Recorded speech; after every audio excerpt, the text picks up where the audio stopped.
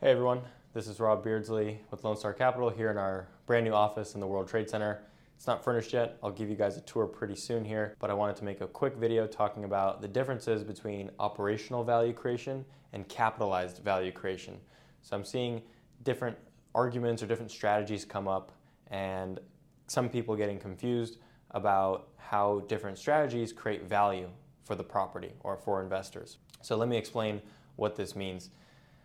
So first of all, what is operational value? And so I would define operational value creation as a way to enhance cash flow. Really, that's probably the most simplest way to define it. So that would be something like maybe, for example, we own two properties right next to each other, and therefore we're able to create synergies and reduce payroll costs. And that drops to the bottom line, and that improves our cash flow. However, well, that creates operational value. That doesn't necessarily create capitalized value. And what capitalized value is, it's actually adding to the asset's value that you could then realize upon a sale, right? It's value that someone would be willing to pay for. And in a situation where you have two properties next to each other and you're reducing payroll, that may or may not create capitalized value. The reason for that is, if you were to sell one of the properties off individually, then you had just created operational value but not capitalized value, because the future buyer would not be able to operate at the same leaner payroll. They would underwrite higher payroll, therefore they wouldn't pay you the higher price. So no capitalized value creation. On the other hand, if you were to sell the properties together in a two-pack, ostensibly buyers would be able to underwrite reduced payroll because they're buying both properties together, and therefore you've created capitalized value.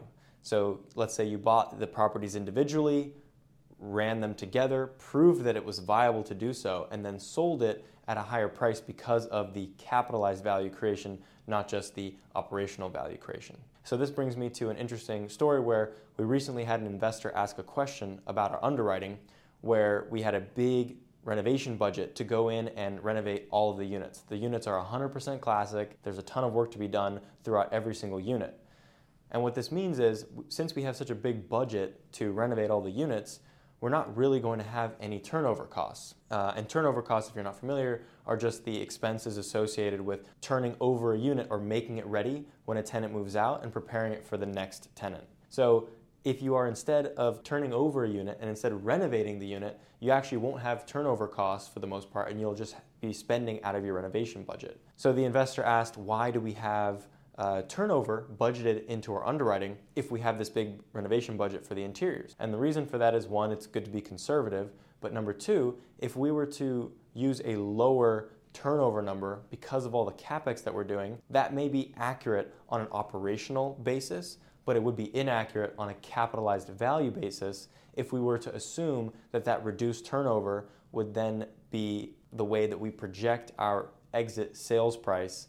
And that would kind of inflate the sales and inflate the return of the deal. So there's a few ways to work around that. You can adjust for the first year or two of renovations and have a lower payroll, and then in the year that you sell and the way that you actually calculate your sales price, you can use that higher or market rate turnover number. Or you can, below the line, have an offset where you keep your turnover in the NOI line consistent, above the line in your NOI consistent, and then below the line you could factor in some sort of, turnover refund or something like that to get you back to more of a realistic cash flow. But these are some of the ways that we like to be conservative, especially early on in the investment, because it provides us a cushion and a lot of confidence. We actually just ran through our quarterly reports where we evaluate all of our deals on an actual performance basis versus our underwriting. And because we bake some of these conservative measures into the first year or two, we're finding that we're coming out, in some cases, way ahead of our underwritten NOI and cash flow because of where we underwrote versus where we're actually performing